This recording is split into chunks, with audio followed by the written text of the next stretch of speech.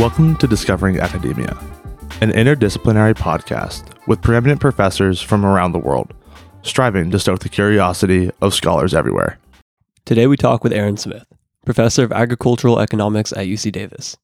He is also the cluster lead of ethics for the AI Institute for Food Systems and the co-director of the Center for Data Science and Artificial Intelligence. His research focuses on econometrics, commodity markets, agriculture, and energy. He also runs the Substack blog Ag Data News, which gives digestible weekly articles relating to agricultural economics. Today, we talk about biofuels, environmental policy, and the future of agricultural technology and AI. Additionally, we seek to understand why egg prices soared this year and which fast food chicken sandwich is the best. We hope you enjoy. Welcome, Professor Aaron Smith. Thank you for coming on today. Well, thank you. Thanks for inviting me. It's great to be here. We'd love to start off by hearing a little bit more about your story. How did you get to Davis, and what got you interested in agricultural economics? So I grew up on a farm in New Zealand. My parents raised mostly sheep, although we also had some cropping, some wheat and some barley, and my uncle had dairy cattle. So I grew up in an agricultural environment. And then what I did is I went to college and I studied economics, and I really got into economics and I enjoyed that and wanted to do economic research and in particular focus on econometrics. And so when I looked around where I could earn a PhD, UC San Diego was one of the best places in the world for people who wanted to study econometrics. And so I made that my goal and went to UCSD and got a PhD.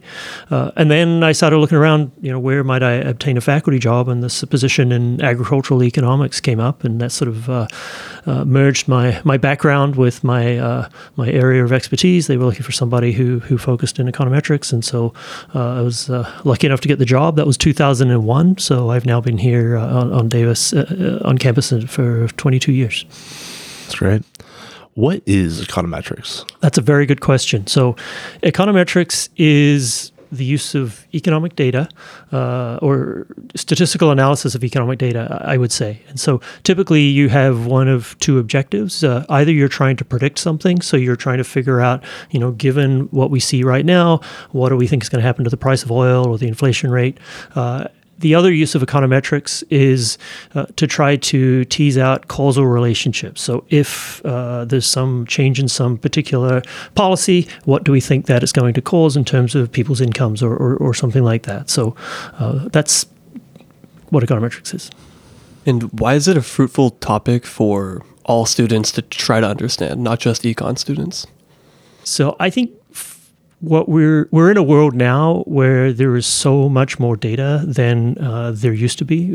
Everywhere we look, our phones are collecting data. We see all kinds of data from all kinds of different sources that are collected. And so those data are useful for us to be able to try to understand the world. And so if you have a strong knowledge and background in statistics and econometrics, then I think it places you well to be successful in many different careers, whether you're somebody who's going to be doing that kind of analysis, or whether you're somebody who maybe is consuming that analysis being done by others and you're understanding what's happening. I think in both cases it's very useful knowledge. Could you maybe highlight how econometrics and economic theories and studies are not just focused on money per se? Because I think some students might be thinking econ, money, business, I don't care about business. Could you maybe explain some of the use cases for econometrics beyond that?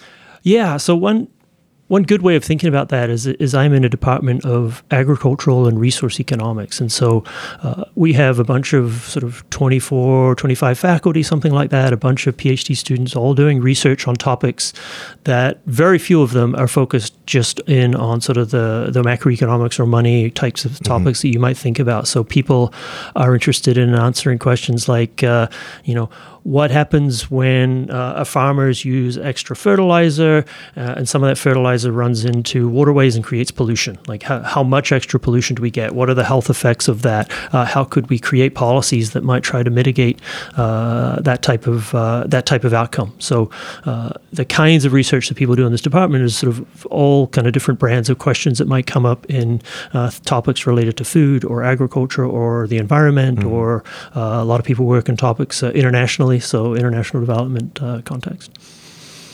And you helped write a textbook on econometrics, right? I did. And what are some common misconceptions of the topic? So I think students often are scared of econometrics. So we have in the managerial economics major that I teach in, that we run out of our department, econometrics has been a required class throughout. And it used to be that students were really scared of the topic, I think. You'd find people, even though you should really take it relatively early in your program so that that can help you understand what's happening in your later classes, I think students would defer it until as late as possible.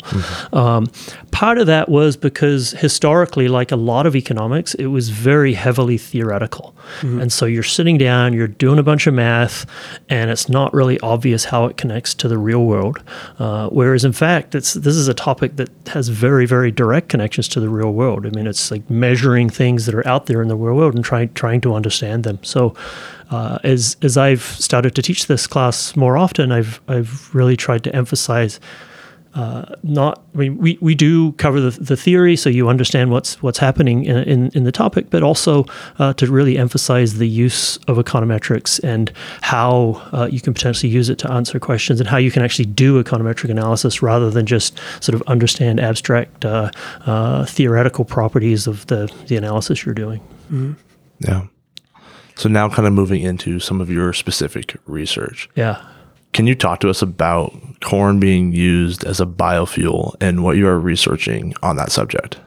Yes. So not a lot of people know maybe that 10% of essentially every gallon of gasoline in the United States is made from corn. And the main reason for that is that we have this policy in the United States that requires us to use certain quantities of biofuels, and ethanol made from corn is the most prominent biofuel in our fuel supply. And there's actually a very long history here. So if you go back to the 1920s, you can find these quotes from Henry Ford saying, and to give maybe a little context, this was after the First World War. So Europe had been sort of devastated during the First World War. Its agricultural production devastated. That production was starting to come back at this time. So you've got extra supply of agricultural products on the world stage. Prices are now lower because of that extra production. So Americans are looking around saying, well, we're producing all this corn, prices are low, what are we going to do with it? At the same time, oil people were starting to worry that we were going to run out of oil. There were oil fields in Pennsylvania. They were looking like they were starting to run out. It's like, we're going to run out of oil. We've got this corn here. We can make it into alcohol or ethanol and then use that to power our cars. And what happened soon after that is they discovered oil in Texas. And then we had 70 years of basically just cheap oil, and there was no one really considered using ethanol. And then for various reasons, we had this period where for various Clean Air Act sort of regulations that people started to use a little bit of ethanol in gasoline through sort of the 90s and early 2000s. And then they passed this policy in the mid-2000s called the Renewable Fuel Standard. And part of the goal of this policy was to try to reduce greenhouse gas emissions. So with the idea that burning ethanol would cause less carbon emissions than gasoline. I think part of the goal also was to, increase demand for crops. So that helps those who are, in regions where they grow a lot of crops. And I think part of the concern also at the time was about trying to reduce the U.S. reliance on imported gasoline. And so if you can grow more fuel at home, there's an argument that that's a lower risk strategy. Definitely. And do those policies that we're pushing for the idea that they cause lower emissions, do they hold up?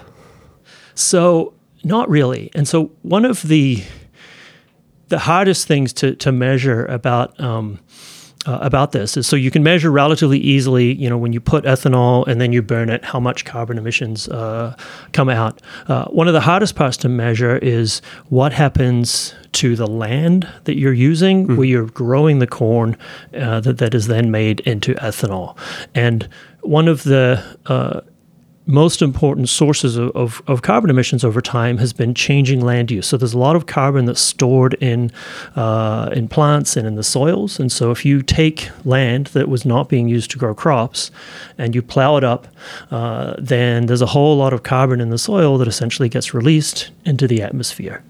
And so when you say we're going to grow a bunch more corn and then we're going to convert some extra land to growing that corn, then you're going to generate a whole bunch of carbon emissions from that. And so trying to measure how much actual additional carbon emissions you get from growing corn has been a scientific challenge. Mm-hmm. So what were some of your findings when you evaluated that? Yeah, so I was part of a large team that looked at this, and we were looking not just at the carbon emissions, but trying to look at all environmental effects of growing corn for ethanol. And so what we found is that just looking at the United States, that the extra corn that is grown in order to produce the ethanol that we have led to large increases in the amount of cropland in sort of the Midwest, and particularly the sort of upper Great Plains states, sort of into the Dakotas and around that region, led to substantial emissions of extra carbon to the point where it's not even obvious that corn ethanol is cleaner than gasoline from a carbon standpoint. And how is that data received? So not particularly well. I mean, I think the corn ethanol lobbying groups are very powerful. They've been very successful in Washington over the 15 years or so since we've had the renewable fuel standard at continually promoting the fuel and promoting their cause. And so we've had sort of various groups have tried to issue rebuttals to our study, and you kind of face this. This decision about like how much do you engage with these people, and I think there are times when we feel like they're not really whether we feel like maybe they're a little disingenuous, and so you don't want to be just sort of engaging in this back and forth where it's going to potentially go on forever. And so we've tried to push back, but it's definitely an area where I think there's particular interests that feel like they want to sort of protect that market share of corn going into ethanol, and it's big. I mean, about a third of all corn in the United States goes to produce ethanol, so it's a lot. Yeah. And what does that engagement look like when you do talk with these lobbyists? So one venue, I guess, where this is sort of come up is the Environmental Protection Agency, EPA, is the one that administers this corn ethanol program.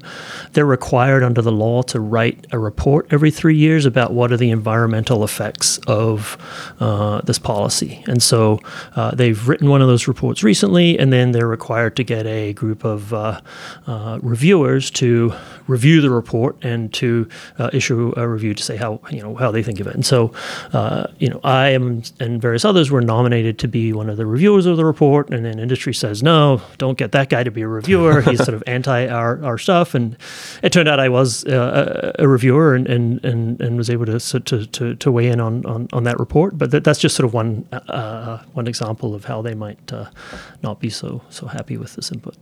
Do you have examples of other policies that have been implemented that have been heavily impacted by lobbyists? Yeah, I mean, it's often difficult to sort of draw the line between the lobbying and the actual policy that comes into place. But I think certainly in the United States, but even in other parts of the world, that agriculture enjoys sort of a particular favor, I think, from politics, and partly I think it's because we're all sort of a little bit sort of nostalgic, romantic about food. Maybe we have romantic ideas about where our food comes from, or we have relatives or ancestors who worked on farms, and so we're sort of willing to support. I mean, who doesn't want to support the farmers who are growing our food? That seems like a good idea. I think you have political structures in the U.S. where every state has 2 senators, and so there are a lot of states with relatively few people, but where agriculture is really important. So I think that sort of overweights the importance of agriculture in the U.S. Senate. And so, with that, what you tend to get is a lot of support for agriculture, whereas in some industries you might say, if this industry is generating some pollution, they might be producing a great product, but they're generating some pollution, so we really need to regulate and force those firms to reduce their pollution. I think oftentimes in agriculture you end up with, farmers are producing this great food product, but there's creating some pollution. Let's pay them to reduce the pollution. So the whether you tax or subsidize seems to be sort of different across sectors. And how do you recommend students look at these policies critically? It seems like a lot of times you'll hear about a new policy coming out, like the new EV one, for example. And it sounds great on paper, but then when you kind of look into the back end of how that will be implemented, it gets kind of gross kind of quick. It's really hard. And I think... I think it's really hard to know just from any particular policy how whether or not it's going to be good or bad, and so I think you want to listen to various perspectives as much as you can.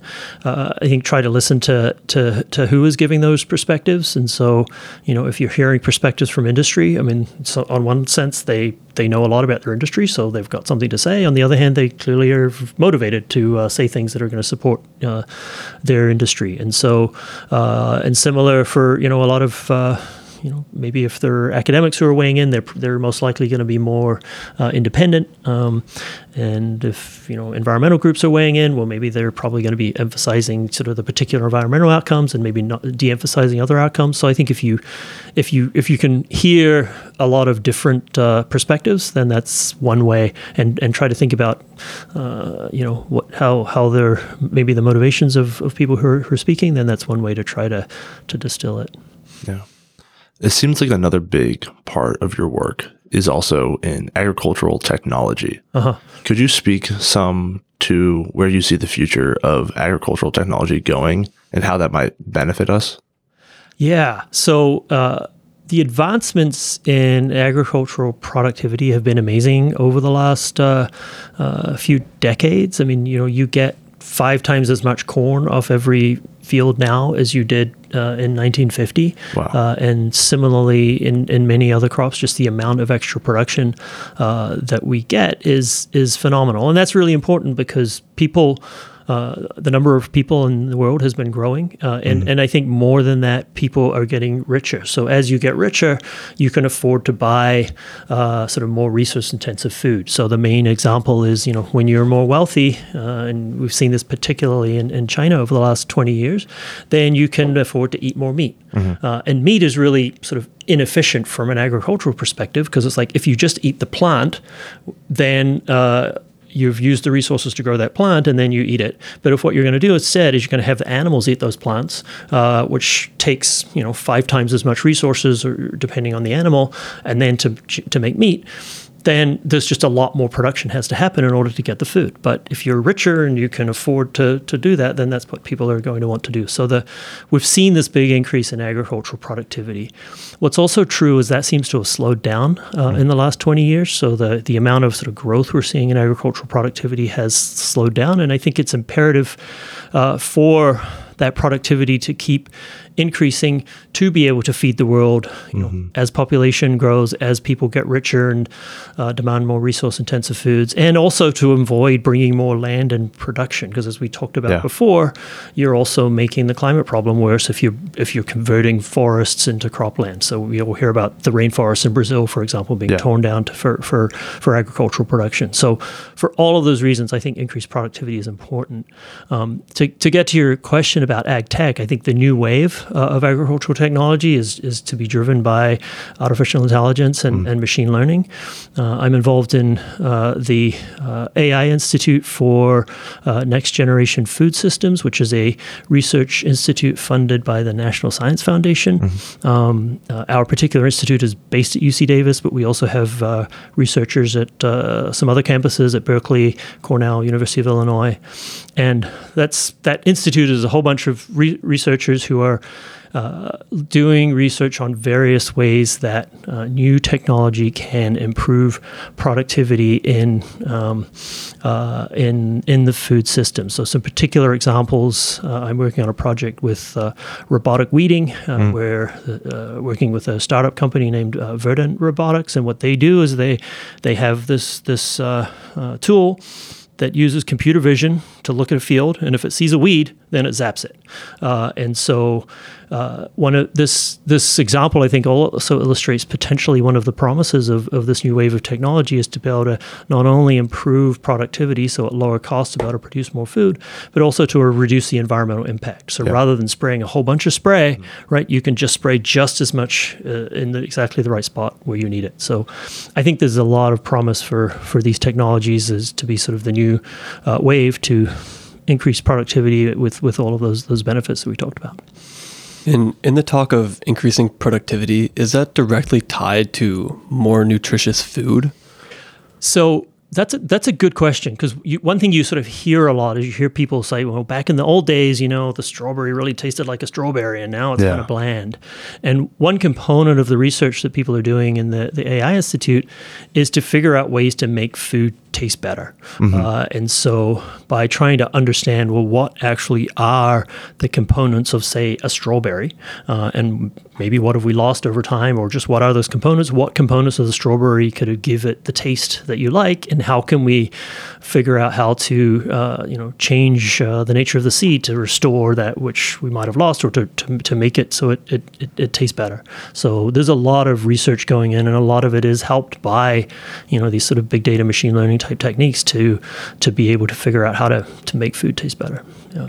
And AI is obviously like a data center technology. Could you talk a little bit about how our agricultural data is today?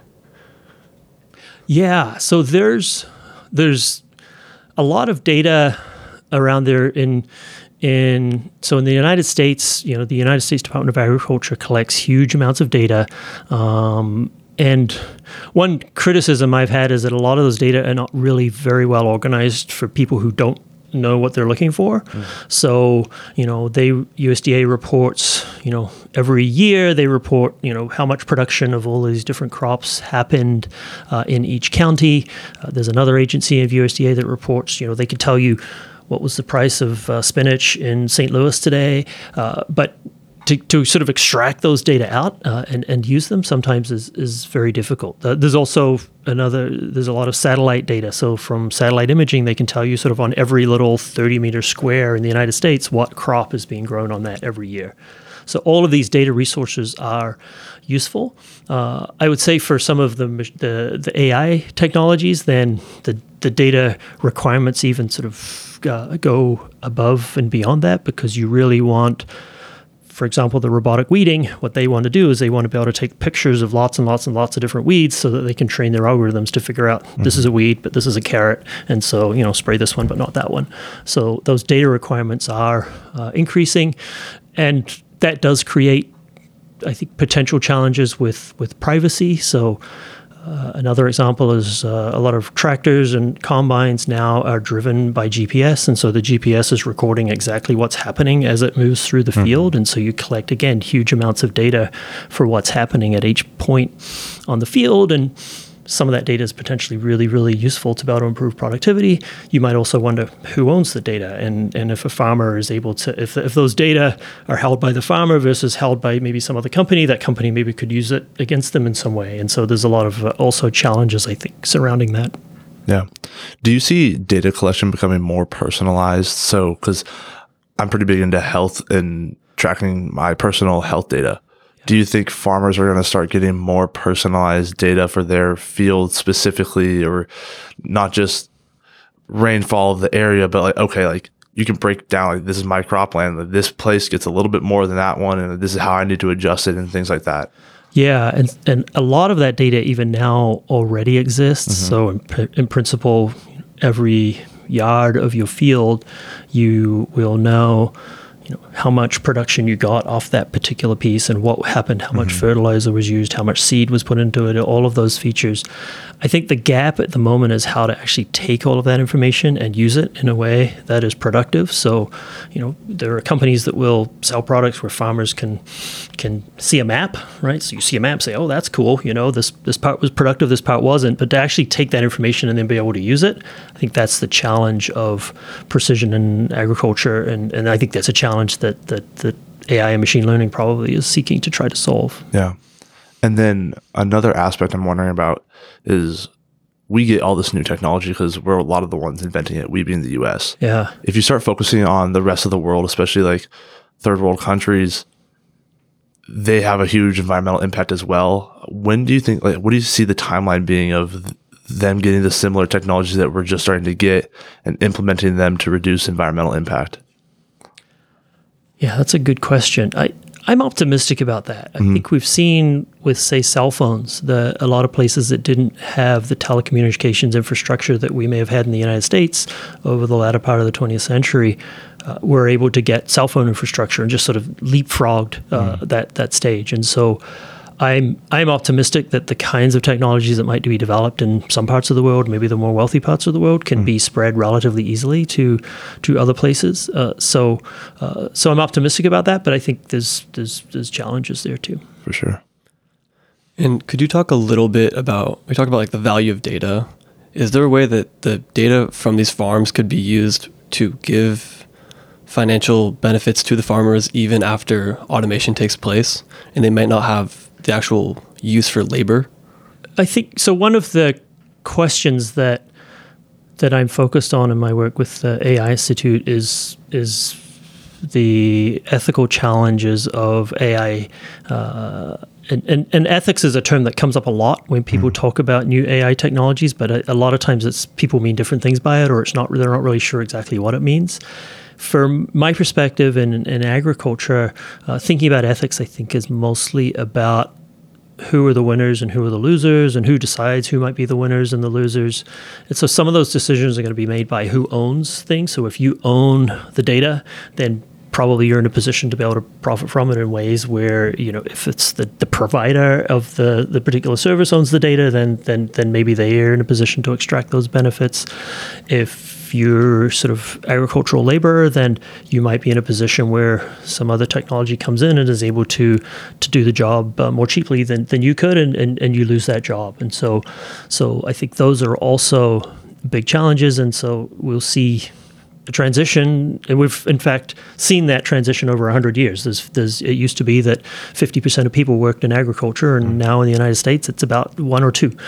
So what happened? And yet we don't have mass unemployment. So on a macro scale, you would say people will find other things to do as AI changes the way different jobs work. But I think that statement misses the people who kind of get caught in the transition. And so if you've spent a big chunk of your life working, say, as an agricultural laborer, and then some machinery comes and is able to take over that job, then a lot of times for those people in those communities where those people live, it's difficult to figure out what happens next. And we've seen that in the United States in a different context as manufacturing has moved out of a lot of places in the Midwest, that there are a lot of communities there, I think, that are really struggling and people who sort of get caught in the shuffle. So that's an important challenge for society to figure out is how to deal with that.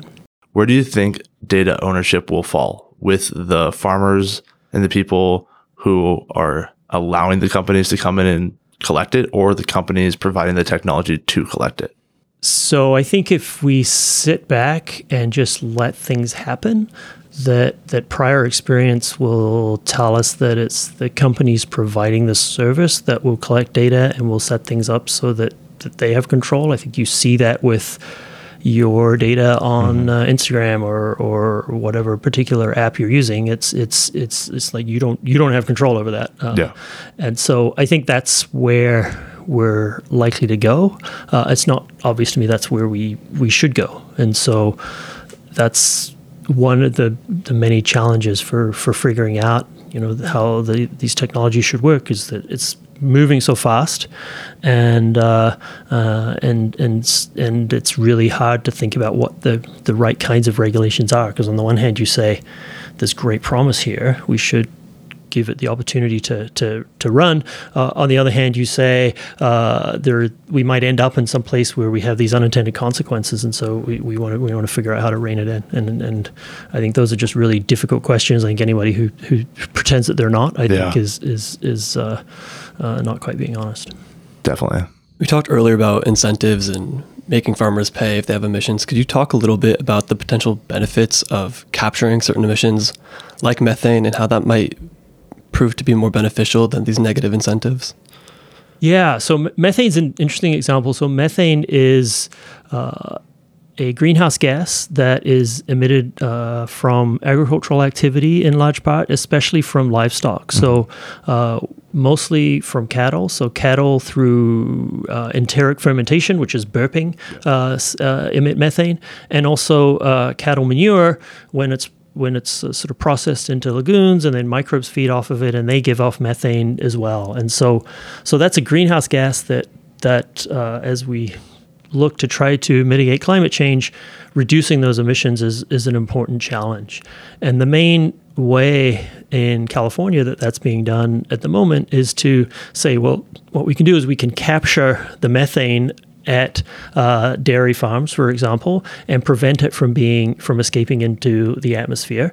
And then, in fact, we can take that methane and we can use it as transportation fuel in place of natural gas. So like the Amazon trucks that are driving around powered by natural gas, they can be powered by gas coming from a dairy farm rather than from fossil gas being pulled out of the ground. Wow.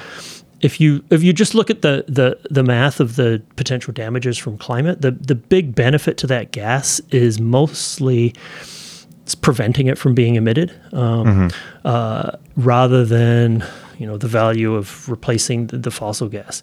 And the problem is it's really expensive. So there's anaerobic digesters, which are basically a cover that you put on a manure lagoon to capture the methane.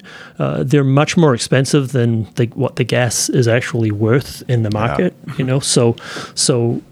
So what you have to figure out is who's going to pay for that, right? So who's going to pay to capture this gas, which is really damaging to the climate, but is not really that valuable to use as transportation fuel. And the way California works at the moment is that gas is basically paid for sort of through the low carbon fuel standard. So this is transportation fuel greenhouse gas policy where basically users of gasoline and diesel are sort of paying to be able to capture that methane. That means that biogas companies and farmers that are providing that methane are getting those benefits.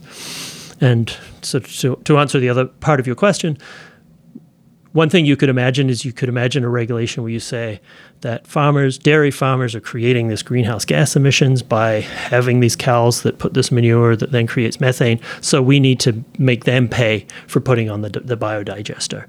And if the state of California does that, one worry would be that these dairy farmers will say, well, it's too expensive to operate in California. We're going to move to Arizona and we're going to operate there where we don't have to do this. And so you do have to be careful when you implement a policy that imposes a cost in one place that you're not just moving the emissions somewhere else, so you haven't really gained anything. And I think that's the argument that people would use for this policy that we have in the state right now, where you're essentially paying farmers or the biogas companies that are installing these things to reduce the emissions. Do you think positive incentives versus negative incentives are more effective?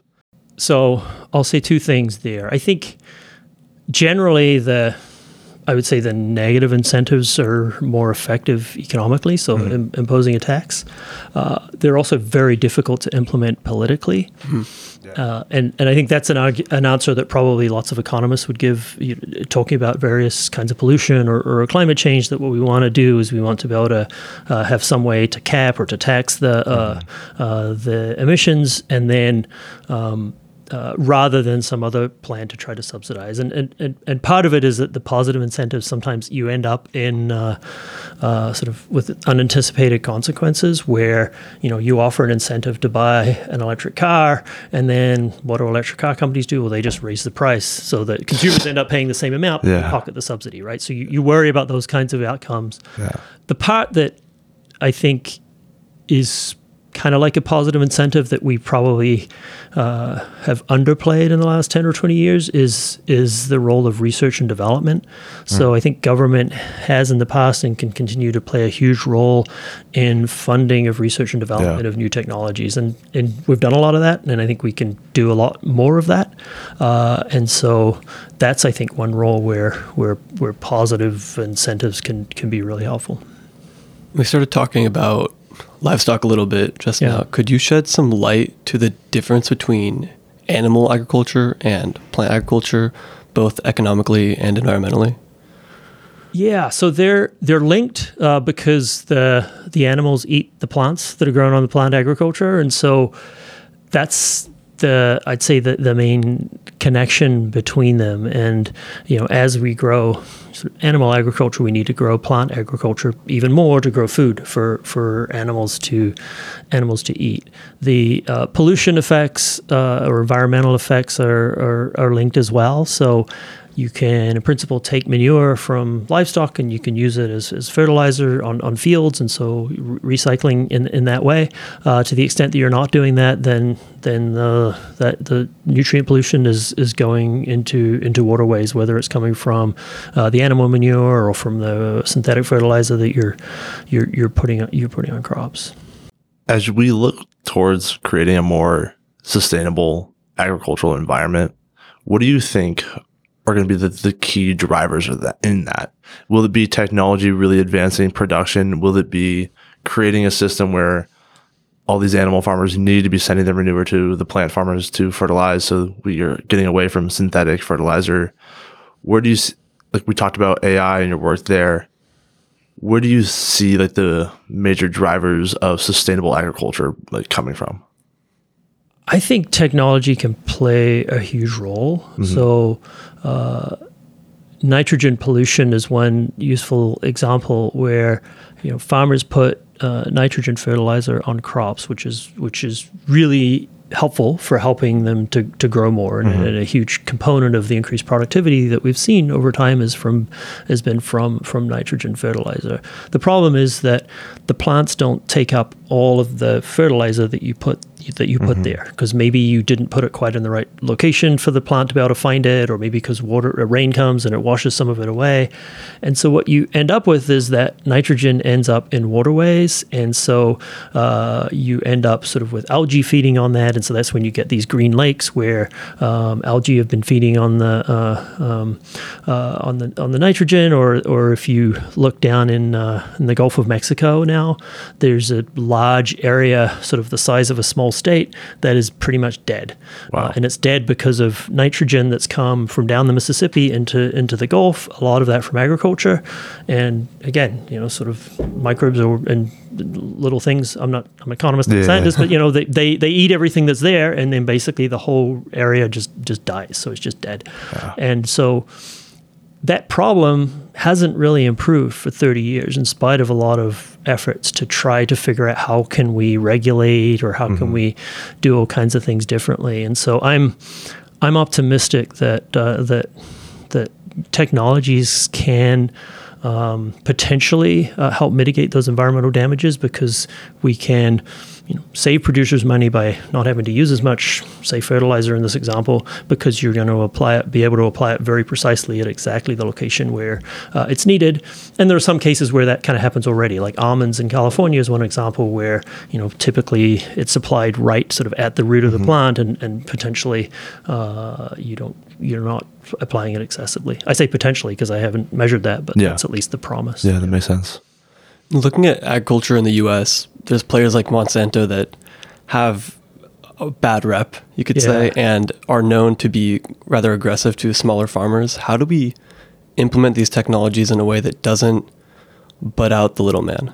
It's a good question. So Over time, what we've seen is that farm size has increased, and a large part of that has been, again, technology. When you get a tractor, then you're gonna have to have a farm that's sort of big enough to actually make it worthwhile owning a whole tractor, whereas before you just had a couple of horses. And so over time, what we've seen is that the size of farms has gotten bigger. And I take this perspective, even though there's something I think that's sort of some maybe nostalgic about small farms. I don't take the perspective that small is necessarily better than big when we're talking about the size of farms. And so as farms have gotten bigger, you can argue that and I guess it's not obvious that a big farm versus a small farm is going to be sort of more environmentally sensitive either.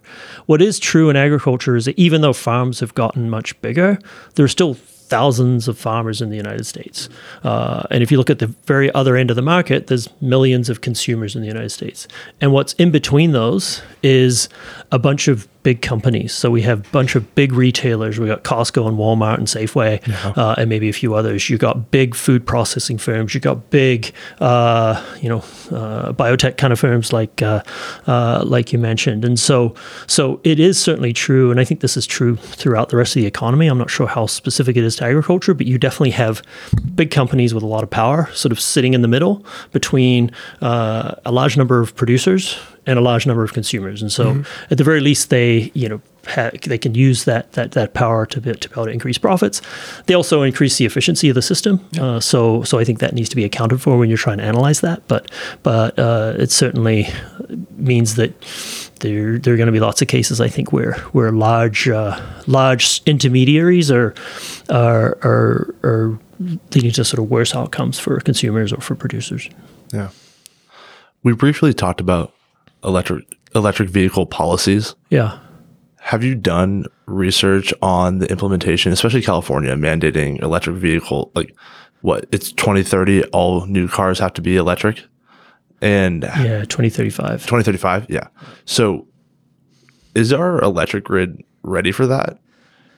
Will it work economically for everyone? Does that put certain classes of people at a disadvantage? Have you looked at the economic impact? A little bit. So what is true is that people are thinking about that. So the grid is some people are thinking about the emissions intensity of vehicles and looking towards increasing of electric vehicles. Others are looking at the grid and how to continue to decarbonize the grid. So is the grid ready for it now? No. Is the grid going to be ready for it by 2035? Maybe. But I think there's people working on this, right?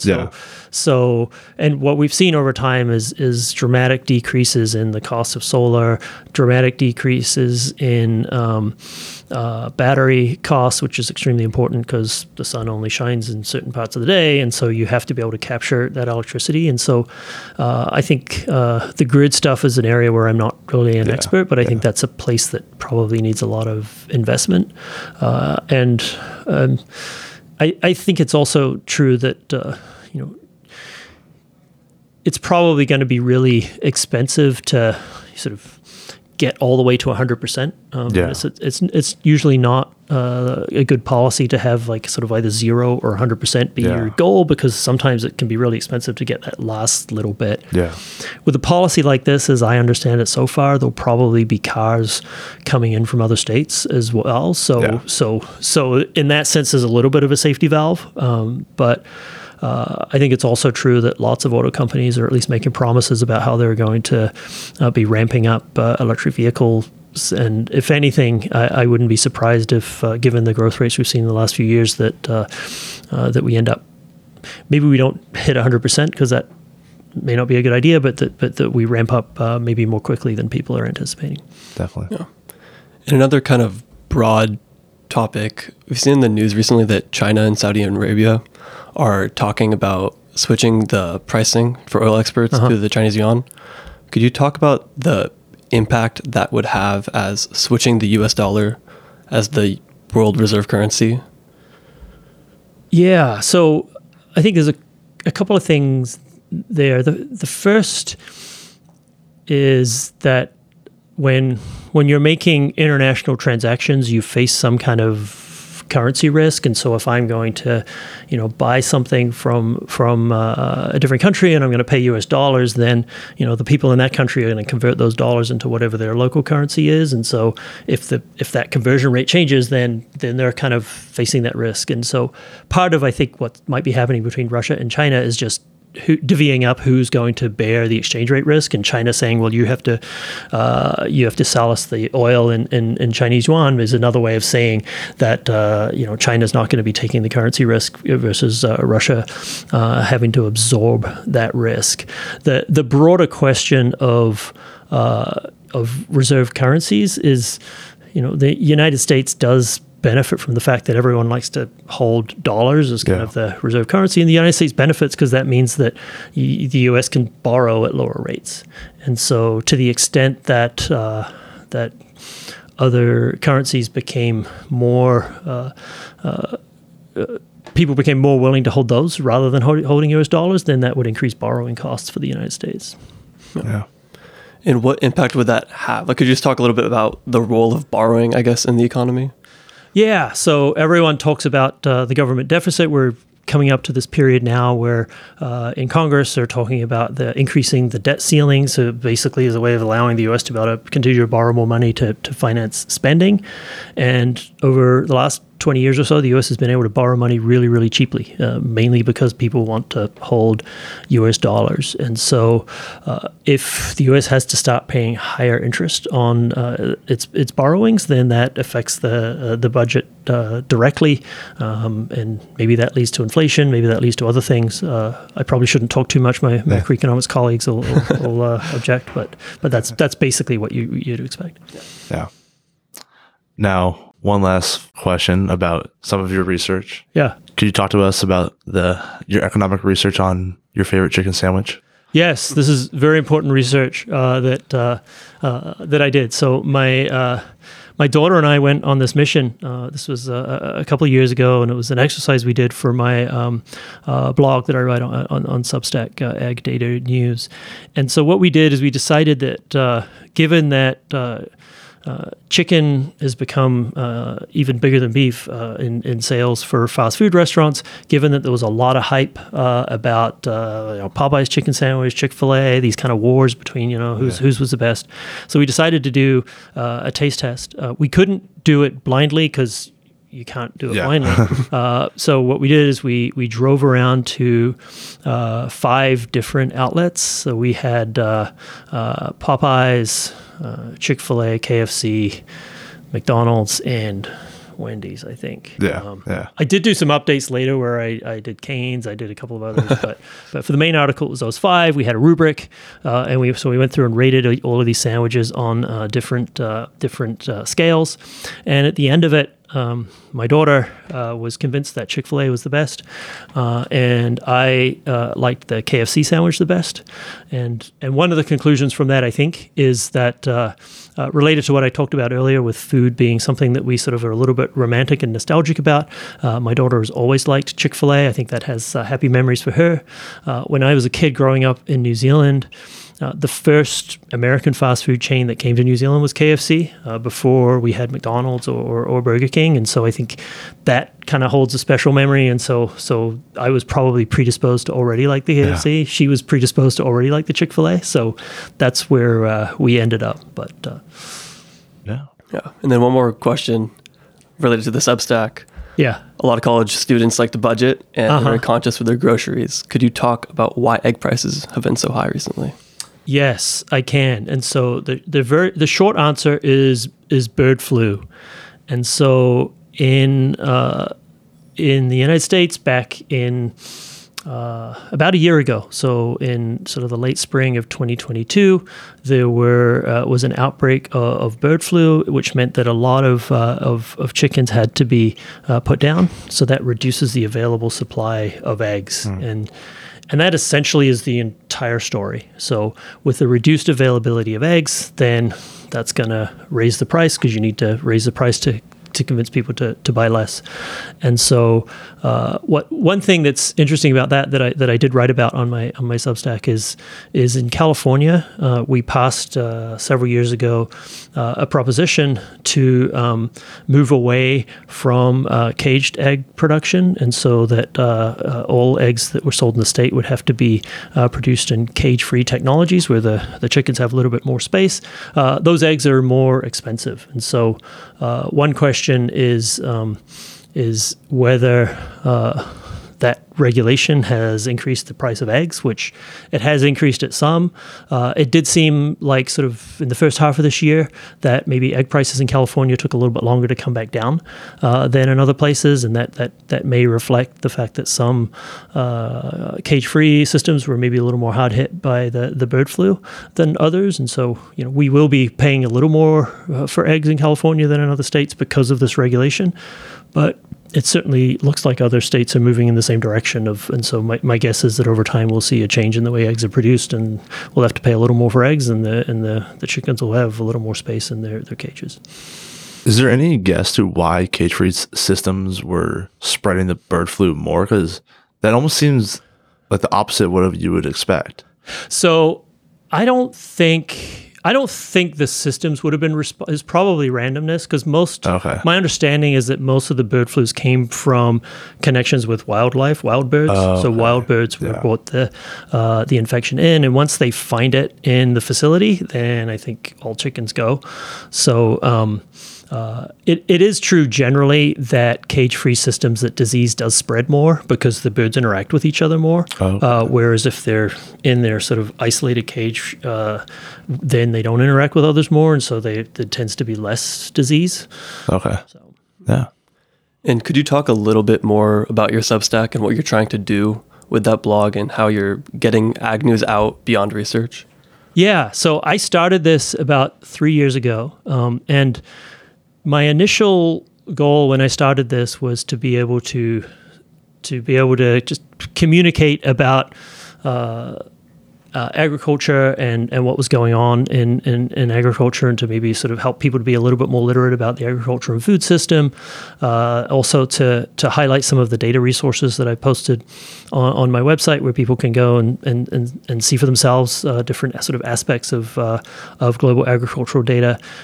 Over time, the other thing that I've started doing is to use it as a way to comment on various sort of public policy issues or big events that are happening. So when, for example, Russia invades Ukraine, how is that going to affect food prices? So I've written about that. I've written about, as we talked about, chicken sandwiches, and we've done a couple of other food experiments like that as well. I've written about eggs.